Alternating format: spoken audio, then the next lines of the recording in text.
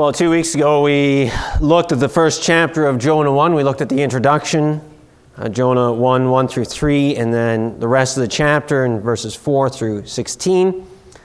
And today I'd like to pick that up with you, reading Jonah 1, verse 17 to 2, verse 10. Now we'll read that because I assume most of you are there, but I failed to put into the bulletin that we would also read from Matthew 12. So after we've read Jonah, we'll turn to Matthew 12. We'll begin with Jonah 1. 1 verse 17. And the Lord appointed a great fish to swallow up Jonah. And Jonah was in the belly of the fish 3 days and 3 nights. Then Jonah prayed to the Lord his God from the belly of the fish, saying, I called out to the Lord out of my distress, and he answered me. Out of the belly of Sheol I cried, and he heard my voice. For you cast me into the deep, into the heart of the sea, and the floods surrounded me. All your waves and your billows passed over me. Then I said, I am driven away from your sight.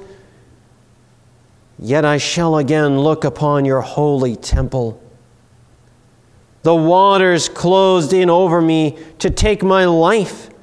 The deep surrounded me. Weeds were wrapped about my head.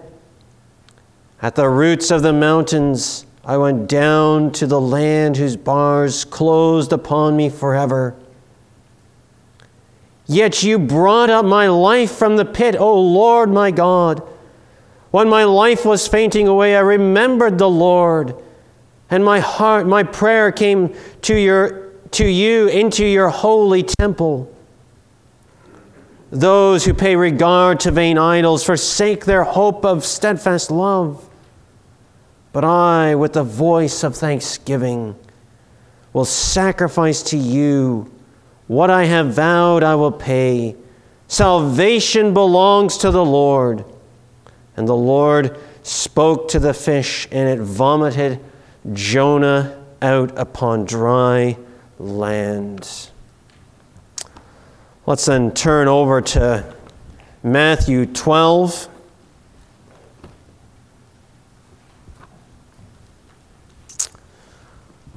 Should note tonight, along with our reading of Jonah 3, we'll read from Luke 11, which is the other account of Jesus speaking about the sign of Jonah. But today, this morning, we'll read from Matthew 12, verse 38 to 42. Then some of the scribes and Pharisees answered him, saying, Teacher, we wish to see a sign from you.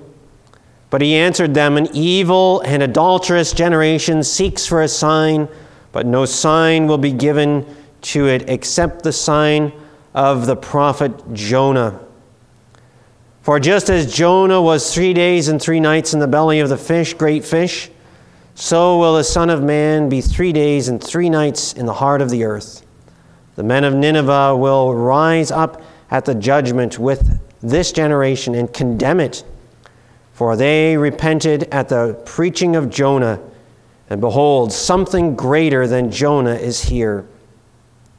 The queen of Sheba, the queen of the south will rise up at the judgment with this generation and condemn it.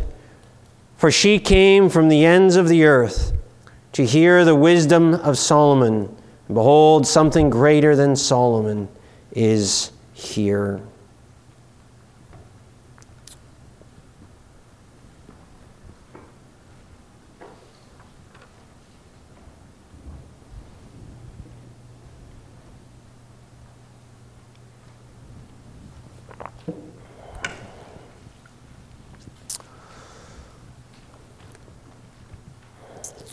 Well, in chapter 1 of Jonah, we were introduced to the prophet of the Lord. He was appointed by God to do God's work and to carry God's word to a particular people. He was a prophet of Israel, sent to the 10 tribes during the time of Jeroboam II, to a wicked and evil nation, Israel. But we saw in Jonah 1 that he was sent now to Nineveh, that enemy of Israel, their arch enemy, a nation so evil our minds can barely imagine. And yet, rather than being an obedient servant, a humble, prayerful, selfless prophet, we find that Jonah was running from the Lord. Jonah had begun what we saw was a downward spiral. He had gone down to Joppa, to go down to Tarshish. He had gone down into the ship. Finally, he was thrown down over the side of that ship. But we were also reminded that God had not forgotten his runaway prophet. In chapter 1, we were reminded that everything is in the Lord's sovereign hands. He's in control of everything. In fact, he has ordained everything. He has appointed everything. He appointed the storm. He appointed Jonah. But he also appointed salvation. When we ended chapter 1, we were left with a prayerful crew of sailors who worshiped the living God for the salvation they had received, versus a prayerless preacher who would not give in despite seeing these pagan sailors humbling themselves. Prayer Jonah refused to give, the sailors offered to God. Gordon Kenny, commentator on Jonah, in a book that's worth reading on Jonah, said the Christian cannot remain prayerless or be lukewarm in his praying when his real need of God's grace is pressing in upon his soul. The absence of serious interest in prayer and the lack of spiritual enjoyment and communion with the Lord is conclusive evidence of the low view of the need we have for the grace of God in our lives. A prayerless life, or a life of prayer simply out of duty, is undeniable evidence of a soul which has become spiritually lukewarm, or perhaps has never known spiritual life. This is no less true for an entire church. A prayerless church, we could say, is a useless church. And as Jesus said in Revelation 3:14-22 to Laodicea, he will spit her out. In a sense here, we could say Jonah has been spat out. What good was a preacher who couldn't pray? He had no feelings of his own need for Christ, nor of God's rich grace. Therefore, he could not be used. It's true that we never feel Christ to be real until we feel him to be a necessity. But now in chapter 2, we see that Jonah finally comes around. He finally comes to understand, as he feels as though he's in the grave, that he needs God. And he turns his attention to God's promises, to God's salvation. And we could look at Jonah and just think about this prayer. It's all about Jonah, but what this is really about, what we see here today, is the successful pursuit of a shepherd after a wayward child. God has pursued Jonah all through chapter 1, pursuing him again and again. And now the fruit of that pursuit is a heart that has been made tender. And so we'll break this up into 3 sections this morning. First, we'll see sovereign deliverance. Secondly, we'll see sovereign discipline. Thirdly, we'll see sovereign grace. We begin in verse 17 where it tells us that God had appointed this great fish to swallow Jonah. And when you think of the story of Jonah, or you go to, let's say, the bookstore, the Christian bookstore, and you find a kid's storybook on the book of Jonah, and you pick it up, and the first thing you see is a fish. A fish swallowing a man. And when we think of Jonah, that's what we think about. We think about the fish. I have heard ministers' sermons on sermon audio of men who have preached entire sermons speculating about what the fish just might have been, and trying to somehow explain how there could have been this creature that swallowed this man. Well, the book of Jonah doesn't tell us what this fish is. It's simply a mystery. Perhaps it's a miracle, a divine act of God. The point, rather than the fish, is the sovereignty of God. In fact, it was a divine act of God because it says that the Lord appointed the fish.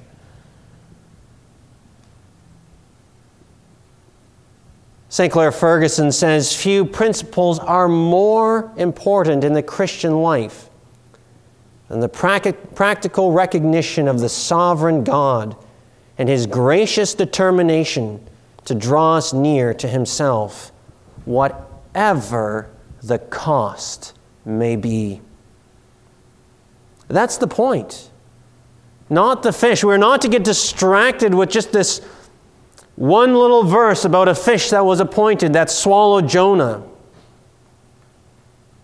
Rather, we are to have our eyes focused on the sovereign God who appointed the fish to save His child. Everything in your life, in my life, has been sovereignly designed to bring us to God. Even the greatest trials that you and I will go through. We often pray, and rightly so, there's nothing wrong with it. We ought to pray this, that the trial would be taken away from us. Perhaps you have a sick child, you pray earnestly that child would be healed. But we also need to focus on the one who has ordained the trial for us. He's calling our attention to Him, calling us to turn our eyes to Him, to behold the one who is our Lord. It's not the trial in our life that's remarkable. It's the God who is sovereign over that trial. Well, the text tells us that Jonah was in the belly of the fish 3 days and 3 nights. And here we just have to pause briefly and skip over to Matthew 12. We wonder, what was Jesus saying there in Matthew 12 to the Pharisees? Well, He was telling them that there would be an unexpected sign. They wanted Jesus to prove that He was the Son of God. Isaiah 52 tells us that Jesus would be something we wouldn't expect. Our redemption would be something we wouldn't expect. People can still do this today. If God is so good, why is there evil? Perhaps we can do this even in our own trials. God, if you love me, why are you testing me? But our salvation was something completely different than what the Jews ever expected. They could never have imagined, even though they should have known, that their salvation would come through separation, through death, and through resurrection life. And as we'll see this morning, this is what Jonah foreshadows. It's the salvation of God. He is a type of Christ. Jonah's ultimate salvation would come through Jesus Christ's death and resurrection. But now we go back to Jonah. We'll come back to Christ again and again this morning. Jonah has finally come to the point where he has been humbled, and only then can he pray. He has now come to see his desperate need. He had not felt Christ to be a reality until he felt him to be a necessity. And so Jonah prays from the belly of the fish. And we need to keep in mind as we walk through this passage that Jonah is in the belly of the fish. True, he wrote this most likely afterwards, but this is the prayer that he prayed while he was still in that fish. And so he begins that prayer with a simple confession to show that God is the one who saves. He says, I called out to the Lord out of my distress, and he answered me. Out of the belly of Sheol I cried, and you heard my voice. Jonah says, I cried, I called to the Lord. There was nowhere else for Jonah to go. There were no other options.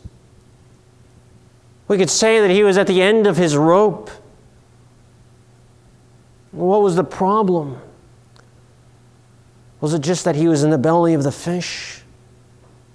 No, he says, I'm in distress. I've called from Sheol. He feels as though he's standing at the very gates of death.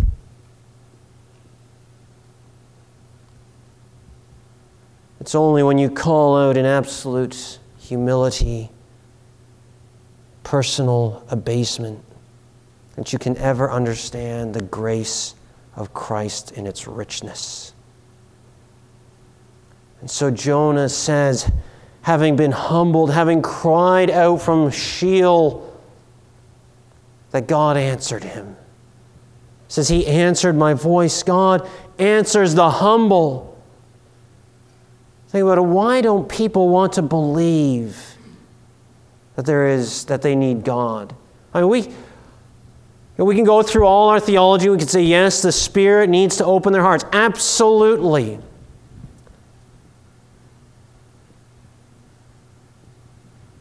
But we can also say that it's because they don't think they need God. Why don't we pray more often? Why don't we pray more earnestly? Why do our prayers often fall to the wayside? What about our devotions, our reading of God's Word? Why don't we read His Word and meditate on it? Why do we sin? Well, it's because in our minds, in a sense, we are either tricking ourselves or whatever it may be, we're thinking that we don't need God. Somehow we think we can get along without Him. Dependence on the Lord requires humility of heart. I wonder, have you humbled yourself? Are you humble today? Do you feel your need for Christ? Do you know your need for Christ?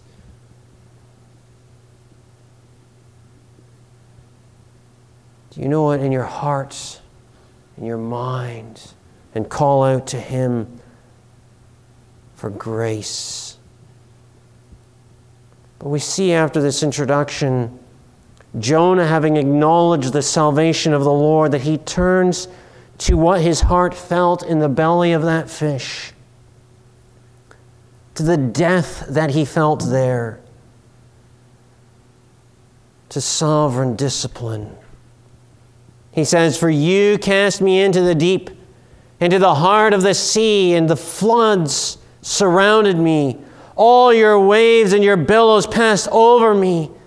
Then I said, I am driven from your sight. Jonah sees that it is God who has cast him out.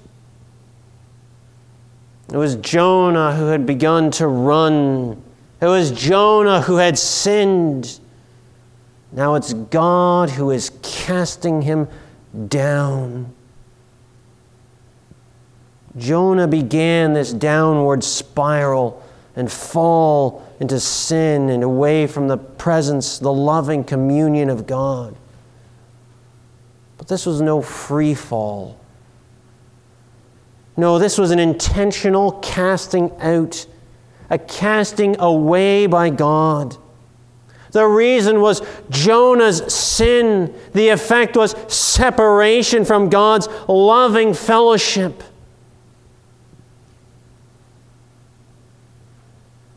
If Jonah had obeyed God, he would have not forfeited this warmth of fellowship from his heavenly Father. He would have remained in God's loving fellowship, not having lost that consciousness of assurance and love. But he says God's billows and waves of discipline have passed over him.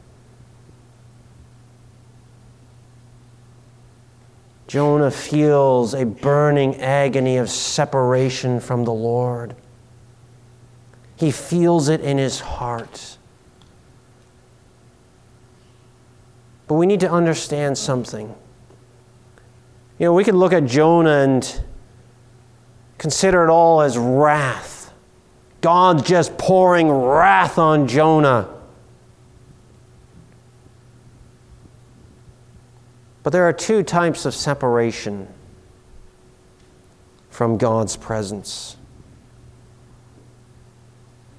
One type is ultimate separation. It's a separation that was begun in Genesis 3 when Adam and Eve sinned.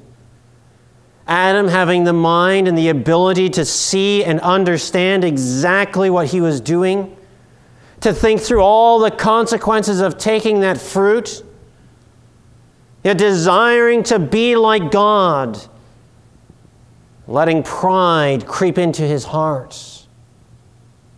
He chose to sin. And in Adam's willful rebellion, we all now are separated. All humanity has been separated from God. No way for us to climb ourselves back into his presence. No fellowship. No light. Only darkness. But in God's grace, the children of God are redeemed through Jesus Christ, have been saved, have been brought back into that fellowship. The elect people of God go into that courtroom with the judge and the mediator, and through Jesus Christ we are set free from the condemnation that was ours. But oftentimes that courtroom picture stops there.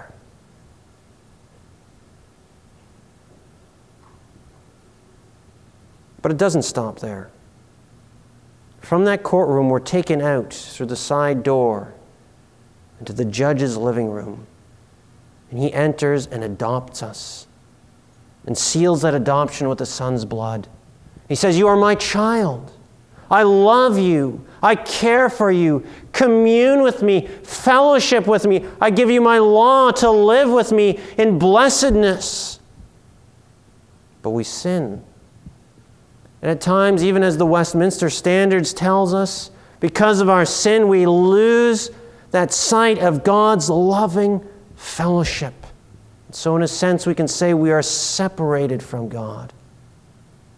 Not ultimately, but we are set aside in a sense, almost as if a parent takes a child and puts them in the corner or takes them there to their room to discipline them. We are set aside by God, and we need to feel his rod on our sinful hearts. This is what Jonah is feeling. He hasn't been cast out ultimately from God's presence. He feels the rod of God on his sinful heart, and he just can't see God's loving presence.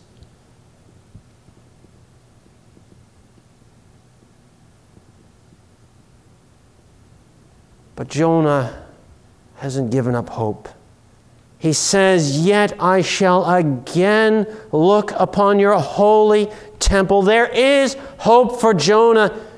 Jonah looks back in his mind to Genesis 3, to the promise of the seed. He would remember the promise to Abraham. He would remember the root of Jesse. Jesus said to the Jews, or said that the Jews would only receive the sign of Jonah. Well, how could that be? Jesus was perfect. Jonah was not. Jesus was spotless. Jonah was a wretched sinner. Paul says in Corinthians that Jesus, who knew no sin, became sin for us. Jesus was cast out of the loving presence of God. There on Calvary, he was the one who cried out, my God, why have you forsaken me?" He was smitten by God because he was forsaken on the cross. We are reconciled to God. Jonah is both looking back at the promises of God and looking forward to the promised one of God. He says, "I looked up upon your holy temple." I said we have to remember Jonah's in the belly of the fish. What temple is he looking at? He's looking at the temple, Jesus Christ, the holy temple. God told Moses to build the tabernacle according to the pattern he had seen on the mountain.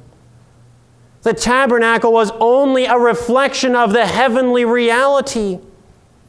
Jesus said in John 2:19 that his body, that he is the temple of the Lord. He said, "Destroy this temple, and in 3 days I will raise it up."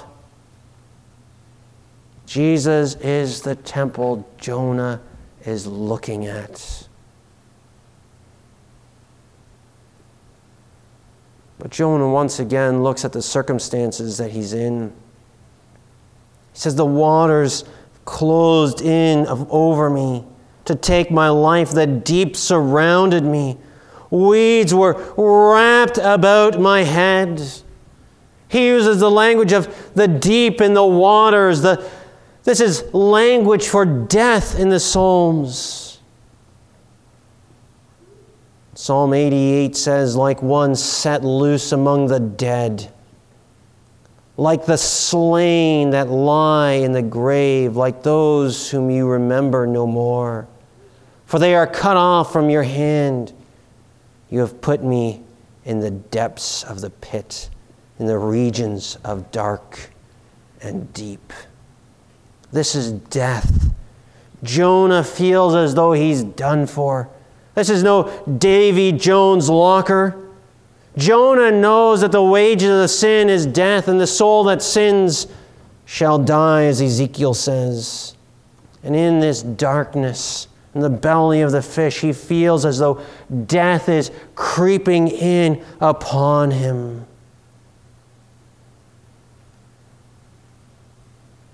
But it's not even finished yet. Jonah hasn't described this downward fall yet.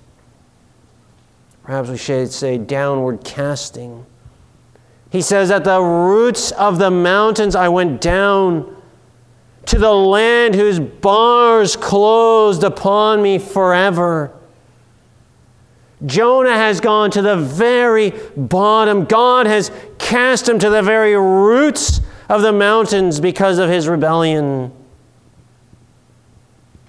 And now Jonah feels as though there are heavy iron bars being slammed behind him. Bars he cannot lift.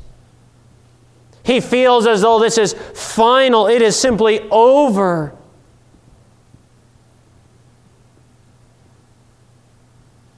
Sin has created a separation. He feels as though the psalmist who said, "When I kept silent, my bones wasted away." I wonder, do you understand this? Perhaps I could say, even, do you feel it?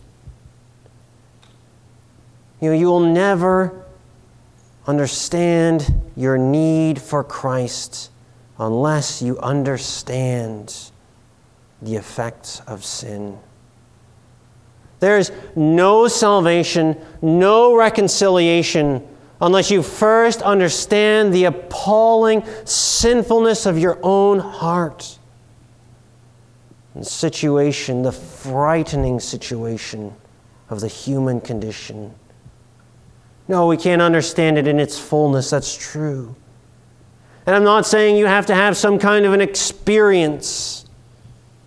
There's not 6 steps you need to take so that you feel that you're a sinner.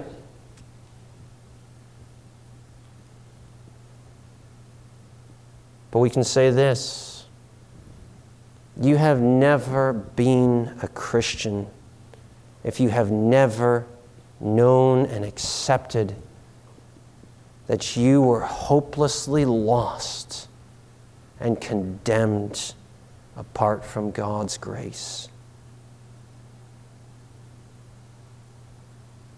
We could also say for the Christian, you will never escape sin.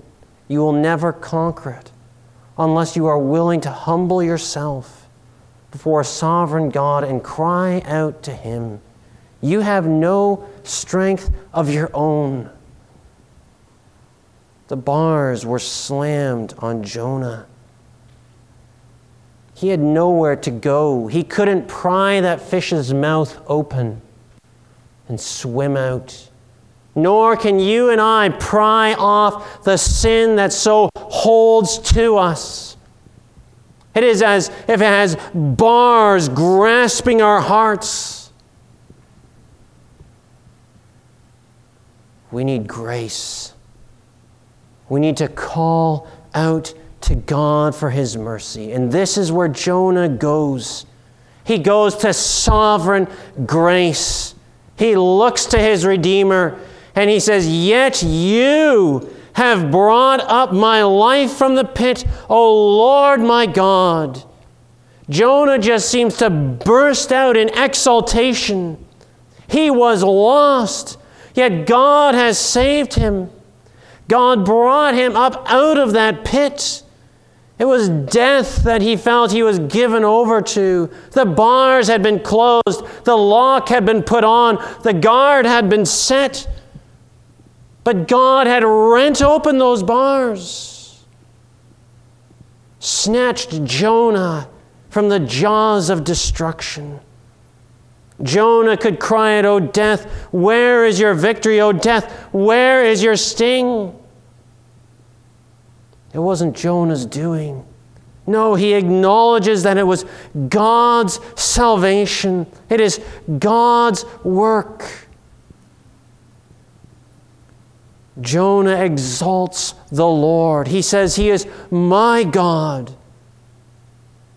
He sees the love of God for such a wretch as himself. He knows he deserved this. He continues, "When my life was fainting away, I remembered the Lord, and my prayer came to you into your temple." Jonah remembers the salvation of the Lord, and it extracts this prayer from his lips. What else could he do for sovereign deliverance? And remember, again, I emphasize, he's in the fish.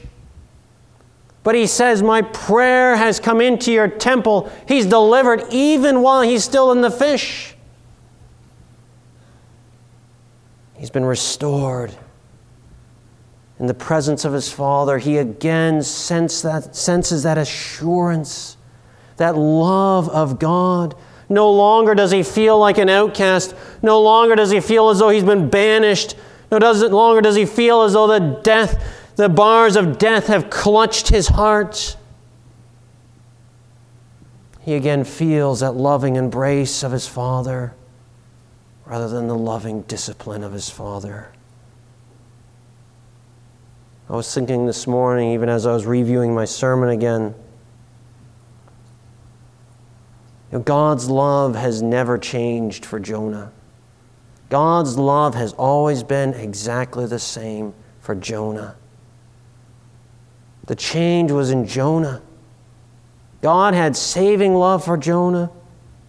God lovingly commissioned Jonah. God disciplined Jonah. God assured Jonah, and the love was always consistent. The change was in Jonah. Jonah just saw it now.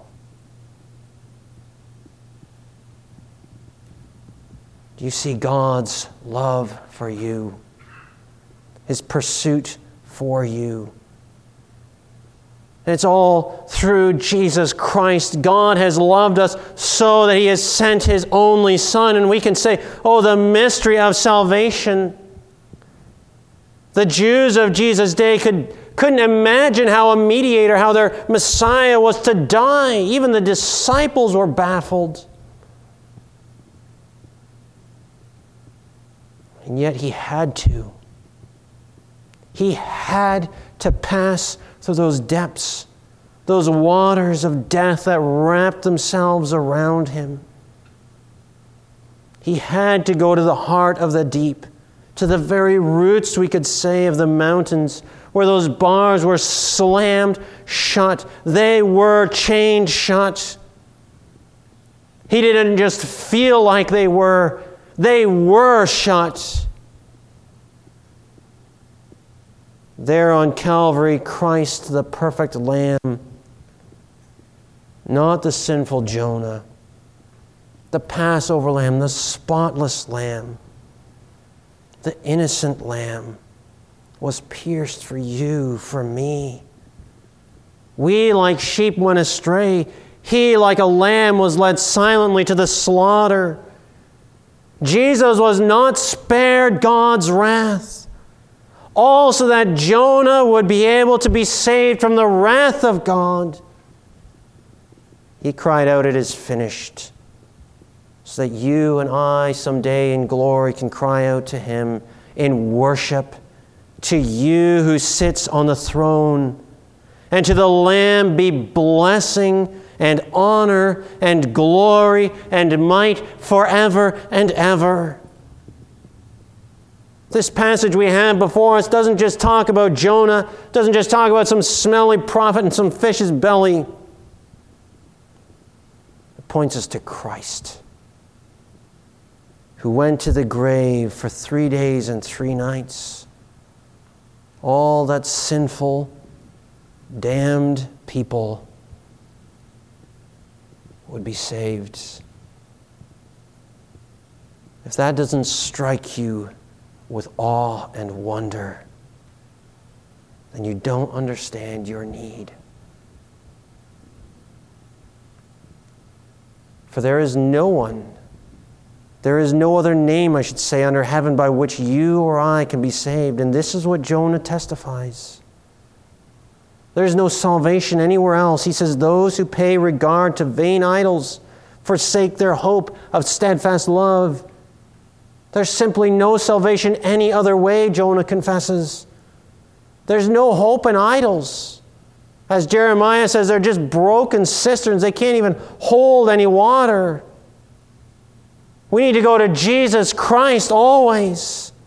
Whether for the first time or for the 1,000th time as a child of God, we come again and again to that fountain for the assurance of our salvation. And so Jonah, having been reminded of this salvation, having been reminded of the love of God for him in pursuing Him, having drunk from this fountain of Christ, he says, "But I, with the voice of thanksgiving, will sacrifice to you." Doesn't that sound similar to the sailors? They received salvation, they sacrificed to God. This is what I have vowed I will pay. Salvation belongs to the Lord.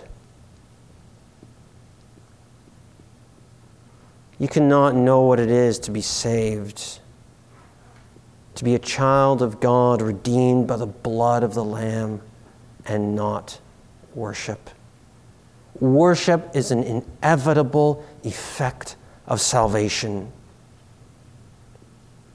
When someone is saved, they don't care what other people think. They don't care even if they're a bad singer necessarily. The Scriptures testify to us that when we think or meditate or for the first time come to understand or repeatedly through our Christian life again see clearly the salvation of the Lord, our hearts, our voices, all of us shouts with joy. It's not just dull, drab worship that says, I'd rather be anywhere else. No, it boils up from a heart having beheld the Savior. It's exalted praise. Yes, as Christians, we sorrow at times. Yes, we grieve. Yes, there is times of difficulty. But I've observed that the greatest times of worship, the highest praises that I have ever heard in my life, have been during funeral services for beloved saints, where the people of God remember the salvation of the Lord. And in deep agony, they can do nothing but worship with the highest of praises for the salvation of their God. It's all because it's God's sovereign salvation. Not because they've done anything themselves. Not because at that funeral that person who's passed away was such a great person. But it's because the Lord is sovereign and it is His salvation. And this is exactly what Jonah declares. He says, salvation belongs to the Lord. We could say that this is the theme phrase for the entire book. Salvation belongs to the Lord. There is truly no right worship, no true praise until we know that God saves and God alone. Do you worship the Lord for this? Do you exalt Him? Do you delight in this salvation that He has accomplished for you? Do you meditate on it? Thinking about how you were lost, how you are saved in Christ, and worshiping Him for His great salvation. And perhaps you may ask, well, how can we be sure? My mind, it just plagues me with all sorts of thoughts. I have doubts. I have fears. I tremble. How can I know that the Lord will redeem me? We all in life struggle with assurance, don't we? Every child of God at some point in their life will go through the valley. Will feel that pain. How do I know? How do I know if God loves me? How can I be sure? Well, verse 10 tells us, and the Lord spoke to the fish, and it vomited Jonah out upon dry land. Jonah, we can say, was raised from the pit. He became a sign to Nineveh. He had experienced death and had been delivered. But the greater than Jonah has come. This is what Jesus is telling the people of His day. Listen, the sign you'll get is me rising from the dead. Jesus experienced that death there upon the cross, where all our sins were laid upon Him and paid by Him. But how can we know? How can we have assurance that those sins have been covered in His blood? What's the guarantee of that salvation? It's because the tomb was empty on the third day. That rock, that boulder, that stone was rolled back. Paul says to the Corinthians, if Christ has not been raised, then our preaching is in vain and your faith is in vain. Quite frankly, if Jesus Christ hasn't risen from the dead, just go home. You're wasting your time. There is no point in coming to church on the Lord's Day, twice a day, on the Lord's Day. There's no point in opening your Bible. There's no point in praying. You are the most foolish people in the whole world if Christ hasn't risen. But, Paul says, indeed, in fact, Christ has been raised from the dead. He is the first fruits of those who have fallen asleep. For as by a man came death, so also in Christ shall we all be made alive. For as in Adam all died, so also in Christ shall all be made alive, Paul says. This is our hope. This is your hope. We don't have an empty or a vain hope. We have hope in Christ Jesus, who was raised from the dead. What do we go out into this world to proclaim to this world? Not a vain hope. We can go to say to them, listen, the Savior died, but He rose. He guaranteed salvation. Come, believe, and be saved. When you as a child of God have sinned, and your heart plagues you, and you struggle under the burden of sin, how can you be assured that God is a gracious Father who forgives?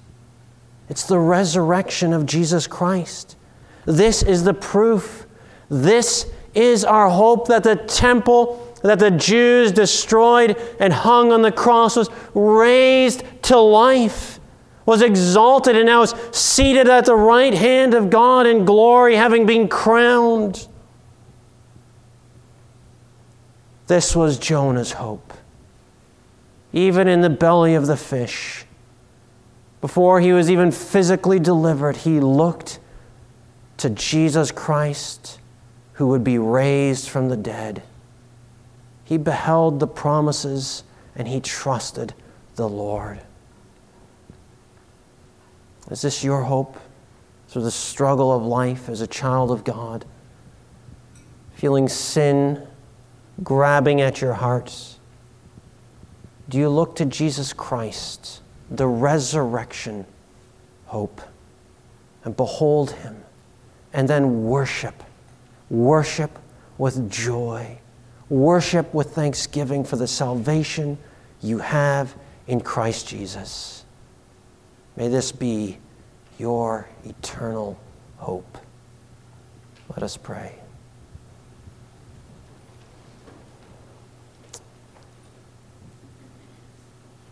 Almighty Lord, we thank you and praise you.